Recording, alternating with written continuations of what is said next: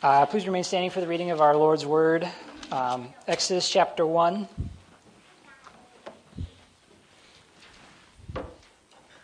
So I think I spilled some water up here. Can someone run and get a paper towel maybe from the bathroom? Thank you. So Exodus chapter 1, we'll be reading the entire chapter. This is the word of our Lord to us. As we come before Him, let's remember that our lives are short. The flower fades, the grass withers, but God's word endures forever. These are the names of the sons of Israel who came to Egypt with Jacob, each with his household: Reuben, Simeon, Levi, and Judah, Issachar, Zebulun, and Benjamin, Dan and Naphtali, Gad, and Asher. All the descendants of Jacob were 70 persons. Joseph was already in Egypt. Then Joseph died, and all his brothers, and all that generation. But the people of Israel were fruitful and increased greatly. They multiplied and grew exceedingly strong, so that the land was filled with them. Now there arose a new king over Egypt, who did not know Joseph. And he said to his people, "Behold, the people of Israel are too many and too mighty for us. Come, let us deal shrewdly with them, lest they multiply, and if war breaks out, they join our enemies and fight against us and escape from the land." And therefore they set taskmasters over them to afflict them with heavy burdens. And they built for Pharaoh store cities, Pithom and Ramses. But the more they were oppressed, the more they multiplied, and the more they spread abroad. And the Egyptians were in dread of the people of Israel.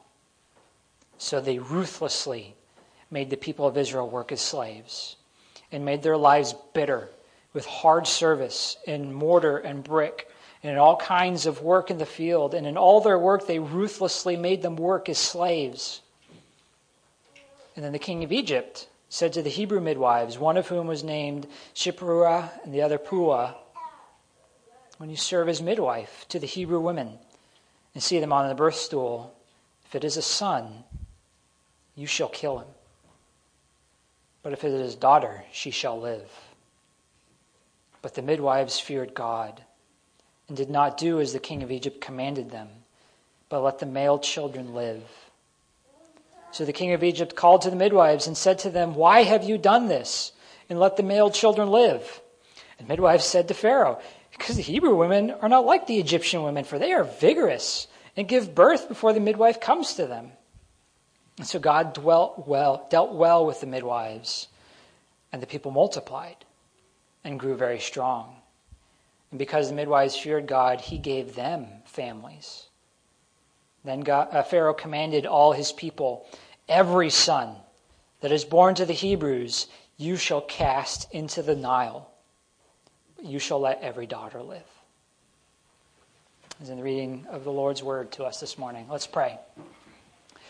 Father in heaven, as we come before your word, we ask that you would illumine our hearts, that every part of us would be attentive to your word, that we would not simply be heady, thinking about and theologicalizing, but that we would also put it into our hearts and seek to live and glorify you and be transformed by what we see in your word. Work in us by your Spirit, Lord, we pray in Jesus' name. Amen. You may be seated.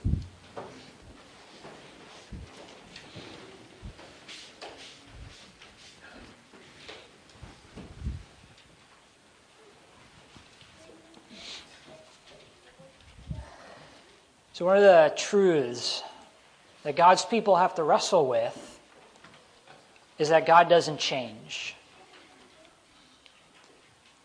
And that's hard for us to understand because we don't know anything except change.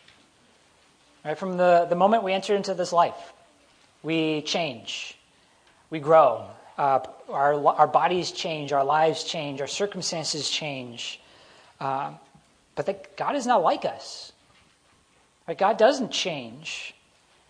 He's the same today that He was 1,000 years ago, and in 1,000 years, He will be the same that He is now. Which means that He keeps His word. That if he says he will do something, he does it. If he makes a promise, he keeps that promise. And because he doesn't change, we know that he will always do that. He doesn't change his mind. Right? He doesn't make plan Bs. But because he's not like us, we can struggle to understand him. Because he doesn't do things in the way that we would do them. Or in the timeline that we expect, that we would do things. And so sometimes even the Lord will do things that are unexpected, that we don't expect him to do. That even he goes to the point where we know he's going to be faithful to his promises, but sometimes the Lord makes it look like his promises have failed. Or like they're going to fail. Think about the story of Abraham and Isaac. This is a classic example. The Lord fulfills this promise to Abraham. After years of Abraham waiting, finally Abraham receives the child of promise. And then God says, I want you to take that promise and put him on the altar and kill him. And Abraham obeyed. And he trusted that even if God would take away the child of promise, that somehow God would still be faithful. That God would still fulfill the promise. That it must just be that Isaac is not the way that God intends to fulfill his promise. That even if it looks like the promise is going to be cut off, that God would still be faithful. And that's the story of Exodus 1. God proving himself faithful to his people, even when his promises are under assault. Even when the Lord makes it look like his promises are going to fail, that he is not strong enough to overcome the powers of the world. But what we see is that this small clan that ends up in Egypt, the small clan of 70 grows into a nation. And that this nation began with a single child, born to a 90-year-old man. And this child had a family, and that family had families, and they grew and had 12 sons. Jacob had 12 sons, and these 12 sons go to Egypt, and then they have families, and then their families have families, and then families have families and families. And now suddenly what started as only 70 people now grows into this huge nation. Clearly, the Lord is at work. Clearly, the Lord is fulfilling promises. Clear, we see that God is being faithful, and that the opening parts of Exodus chapter 1 are meant to draw us to the fact that God has been faithful in the past, because he reiterates, right, here's all the people who went into Egypt. And it makes you think about the story of Joseph. Right? The story of Joseph is a testimony to God's faithfulness, because God was positioning Joseph, even though his brothers cast him out, exiled him, sold him into slavery to Egypt, that God had put Joseph in Egypt so that when the famine came, that all of Jacob's family would have a place to go and have food. And that's the rest of the chapter too, calling us to see that God is faithful, but also showing us that sometimes God maneuvers events to make it look like his promises have failed, so that we have to trust him. God is faithful to his promises, but sometimes he makes it look like his promises have failed, so that we have to trust him. So let's look and see how he's been faithful. How is God showing his faithfulness to his people through Exodus 1? Well, first, by naming all of Jacob's sons, like we just said, and showing us this small clan that then grows and grows and grows. It calls us back to these memories, right? These promises that have been made in years past. We think of Abraham. We think of the promises made to Abraham, that God said to Abraham, I'm going to take your children and I'm going to make them into a great nation. And that's exactly what happens. Right, verse 7. The people of Israel were fruitful and increased greatly. They multiplied and grew exceedingly strong so that the land was filled with them. That sounds a lot like they're growing into a great nation, doesn't it? That their number is becoming like the sands of the sea and the stars of the sky.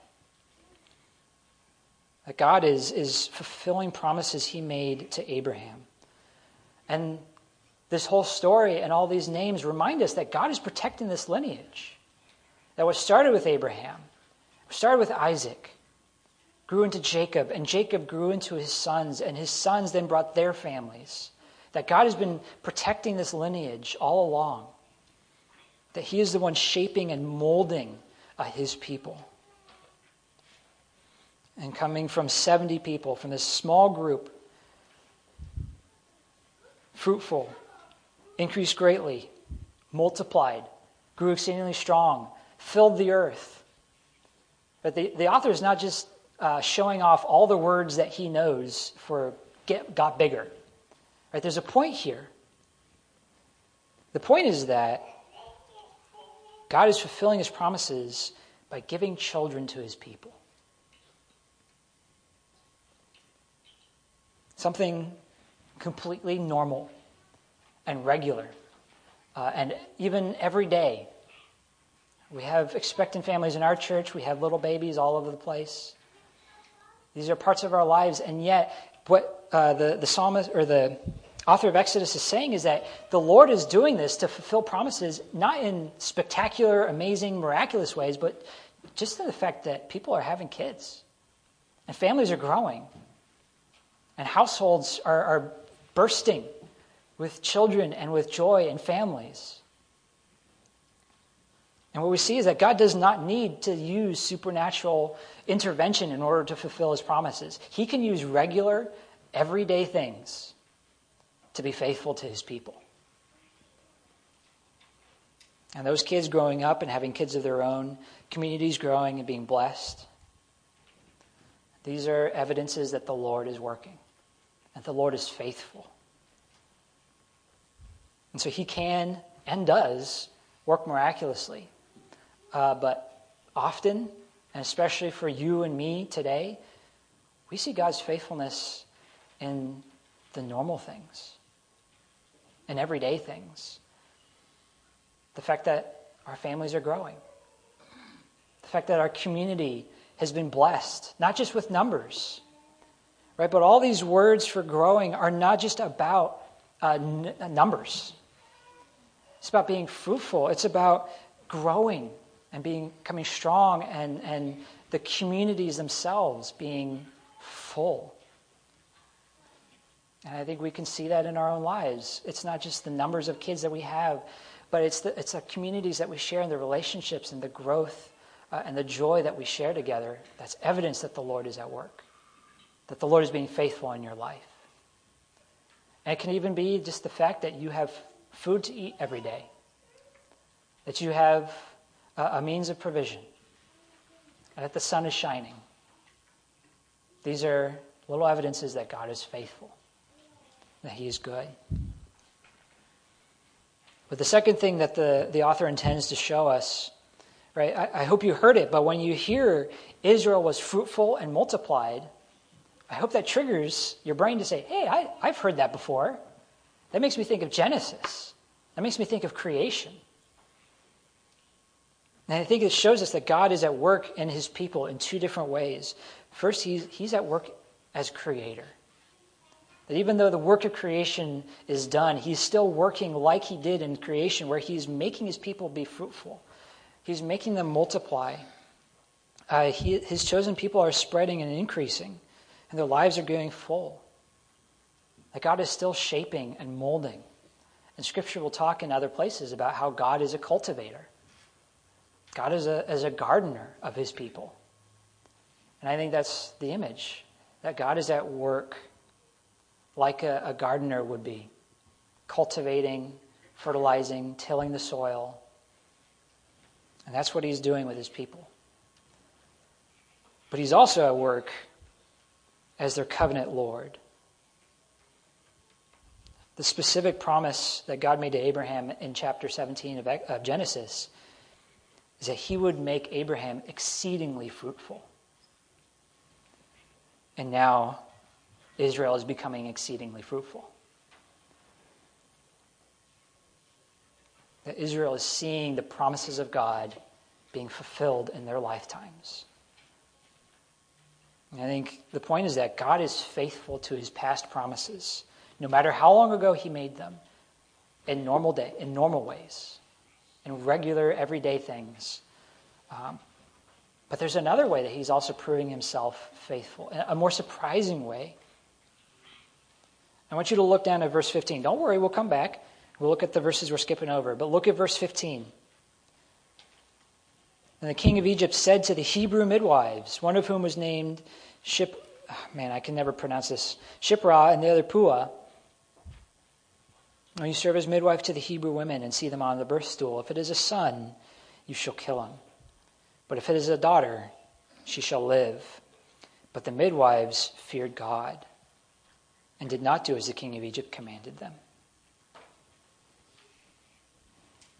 want you to think about this. Here's the king of the greatest nation on earth at that time. Arguably the most powerful person, as far as we know, on the globe.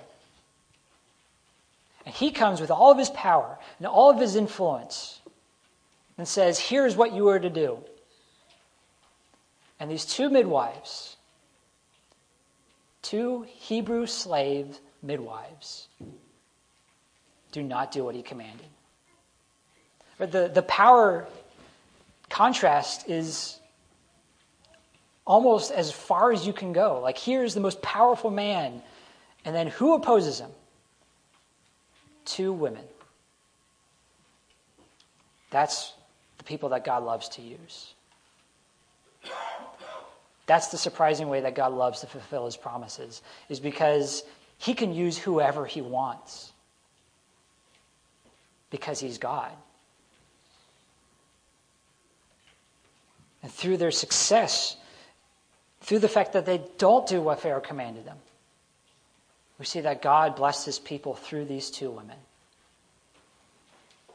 And that the Lord's faithfulness means that he can use whoever he wants to accomplish his promises, in whatever way he wants. And that even if it's just two women being faithful to him, opposing the most powerful man in the world, that they're going to have success because he is God and he's going to fulfill his promises. And notice how he blesses them afterwards in verse 20. So God dealt well with the midwives, and the people multiplied and grew very strong. And because the midwives feared God, he gave them families. So for their faithfulness to God, God turns around and says, I'm going to be faithful to you. And I'm going to give you children. And also, notice how these two midwives, they get names. Their names are written down in Scripture for the rest of the world. And Pharaoh's name never shows up. Isn't that interesting? Pharaoh never gets his name recorded. But these two midwives who were faithful to God, we get to know their names. That's the faithfulness of God to the people who fear him and love him, that he knows their names, he remembers them, and he blesses them.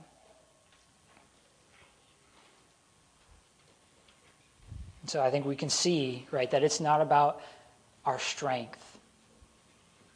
It's not about our ability. It's not about our position in society or what others think of us. If God wants to fulfill his promises through us, he's going to do it. If God wants to use us, he's going to. And it doesn't matter if you are the least or the greatest in the kingdom of God. And it's actually better to be the least and to be faithful in the small ways that God has called you to be faithful. But there is a problem. And you can imagine how people who have read this passage have come to this, they start to struggle with the fact that, well, how could two midwives thwart the entire plan of Pharaoh? How could it be that they could save every single child? Maybe they were the heads of the midwife guild, if that was a thing. and they were able to influence all the other midwives. Maybe these are symbolic, that they're a symbol for the rest of the midwives.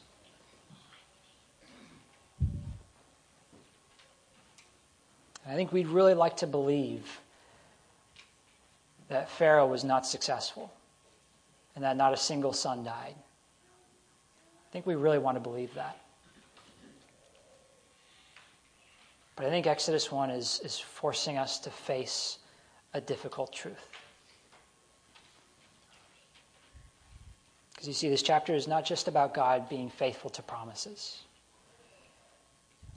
This chapter is also about Pharaoh doing everything in his power to extinguish those promises. It's also about Pharaoh waging war against God's people. And how horrific it must have been to not only be enslaved, but then to have your kids targeted.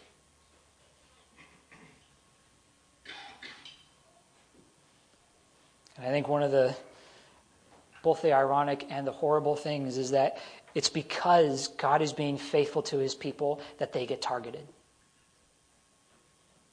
Right? Because why does Pharaoh start to enslave Israel? Verse 8, and there arose a new king over Egypt who did not know Joseph.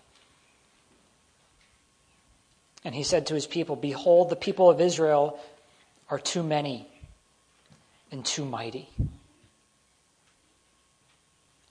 And come, let us deal shrewdly with them, lest they multiply. And if war breaks out, they join our enemies and fight against us and escape from the land. In other words, it's because God is blessing his people that Pharaoh sees them as a threat. All the faithfulness of God, the families that are growing, the blessings that God is pouring out on them are a threat to Pharaoh. And Pharaoh is not just a bad king. Right? He's not just inept and has blinders on and doesn't see how God is blessing them. It's also that he justifies enslaving an entire people with these vague notions about how Israel could become a threat. They are many and mighty, and if war breaks out, and if they join with their enemies, and if they fight against us, then they would escape. I think this is all just a smoke screen. It's just Pharaoh justifying a power grab. That he wants to consolidate power for himself, and so he invents an emergency and uses it to exploit Israel, to collect power for himself, to satisfy his greed. And he uses Israel. Right? They build store cities for him in verse 11. Notice they build those for Pharaoh specifically. That it is his empire that they are building.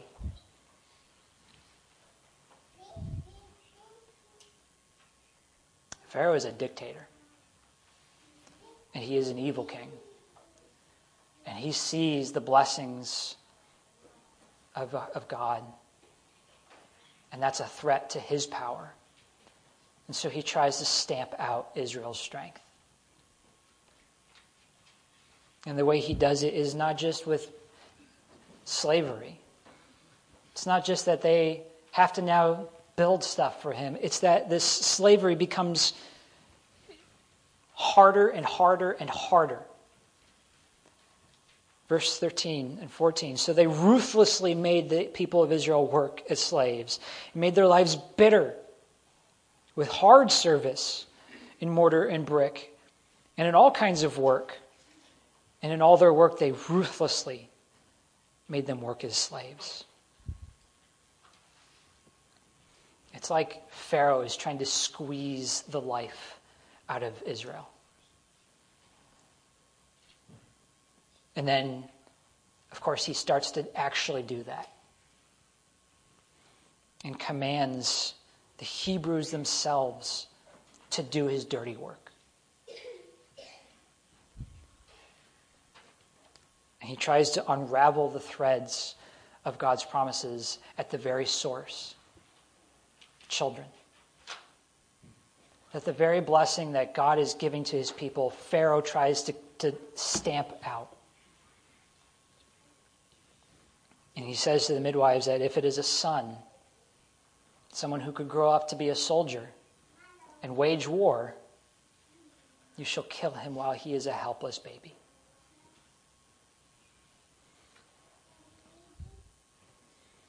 And at first he tries to do this secretly. And he tries to stop Israel from spreading. He's trying to cut off Israel's ability to grow.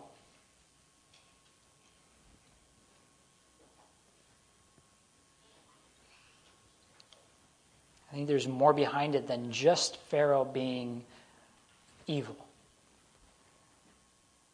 I think this is the seed of the serpent trying to stamp out the seed of the woman. That if the line of Abraham gets cut off, if every son of Israel gets killed, that means the promise is dead. That God's promise to Eve can never be fulfilled.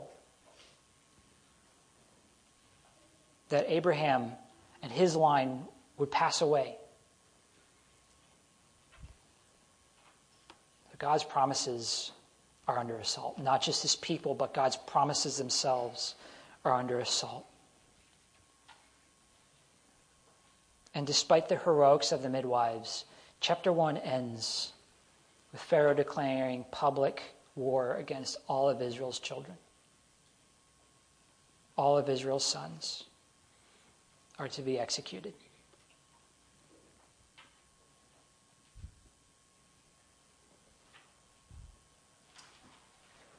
So where is God when this is happening? Why is God letting Pharaoh do this? If God is truly sovereign and in control, why does it look like Pharaoh is getting the upper hand?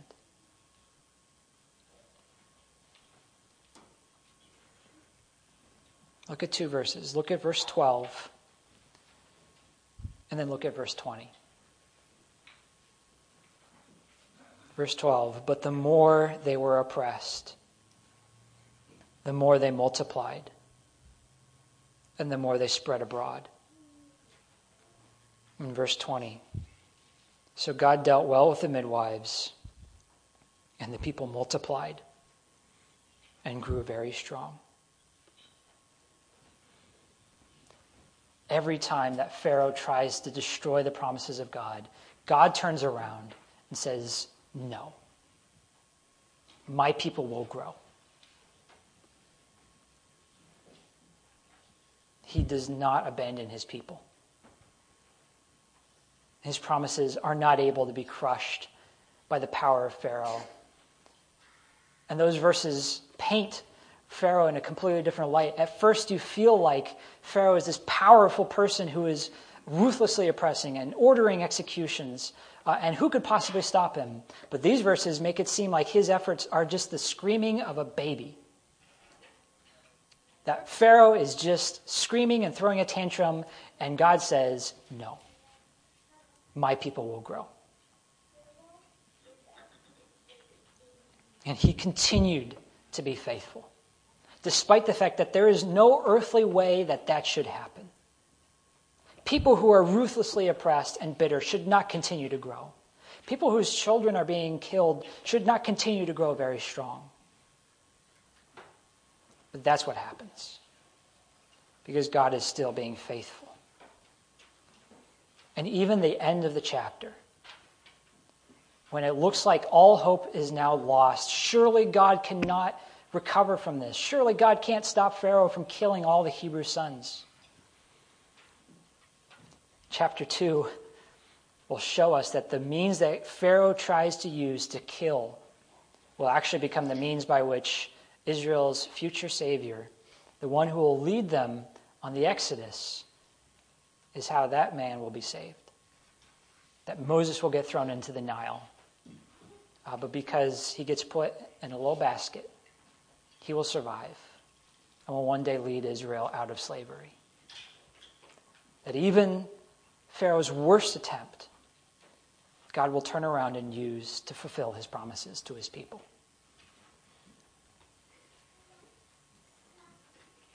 So why does God make it look like his promises will fail? Why does God allow Pharaoh to even try to stamp out the promises? Why does God let his people get to the very edge of despair? I think it's because God wants to close off every earthly option so that there's nothing left but to trust him. So that there is no hope except by his power and his power alone. Because consistently he shows himself faithful. So that even when it looks like things are going to never get better, even when God makes it look like his promises are going to fail, that his people can trust him and have confidence and believe that he will fulfill his promises. No matter what every Pharaoh in the world has to say about it. Because God is completely determined to fulfill his promises to his people. Even when it looks like it'll fail. And I think there's no greater example of this than the cross. Because it's hundreds of years later, right? But Israel's enslaved again. They are occupied by a foreign power, this time Rome. There's another despotic king who initiates another genocide of the Hebrew male children. But God doesn't change. God is still faithful. And even though that son will go to the cross and die there, that's actually the means by which God is fulfilling his promises. That in order for his promises to his people to be fulfilled, the promised son would have to go and die.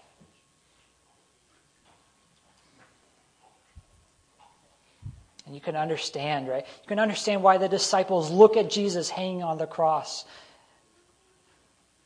They watch who they thought was the Messiah die.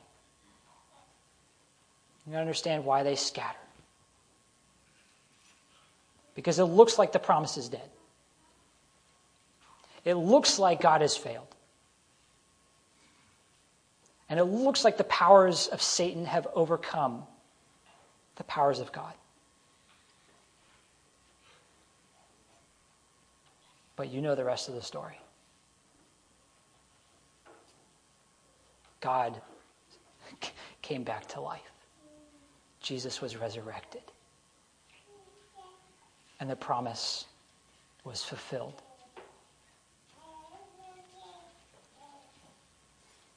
And Jesus' death on the cross was the ultimate fulfillment of all of his promises to you. That he will be your God. That he will redeem you and save you. And that you shall be his people. And that he shall never leave you or abandon you. That is what God has promised. And because Jesus died, he will always fulfill that promise to you. Because he already has. Which means that when you come to the point in your life where it looks like God is not being faithful, where it looks like his promises have failed, and when it looks like your life is falling apart and the powers of Satan are overcoming you, and you're being oppressed, that's when you most need to trust God. That's when you most need to grab hold to the cross and never let go. Because if God was faithful then, he will be faithful to you now. and he will be faithful to you forever. That is who he is. And in case I needed to bash you over the head with it a little bit more, we have not one, not two, but three visible, fulfilled promises today. A smorgasbord. All right, we get to hear Elise Taylor reaffirm her faith. We get to watch Maggie be baptized. And then we get to eat and drink of the Lord's table. God has been faithful to Maggie. And the fact that she's going to be up here today is a testimony that he has been working in her life faithfully for years and years and years. And then we get to see Maggie be baptized, and God will say to her, "You are mine, and I will be faithful to you." And we get to come to the table. And we get to hear God's words to us. I will never leave you or forsake you. And you notice these are all ordinary things. Some words, water, bread and wine. But through these ordinary things, God is doing extraordinary acts of faithfulness to us. So let us rejoice, let us trust him, and cling to his faithfulness. Let's pray.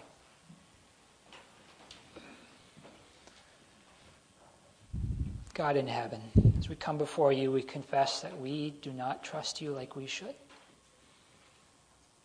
You have proven yourself faithful 1,000 times, and yet we still find ourselves doubting when things get hard.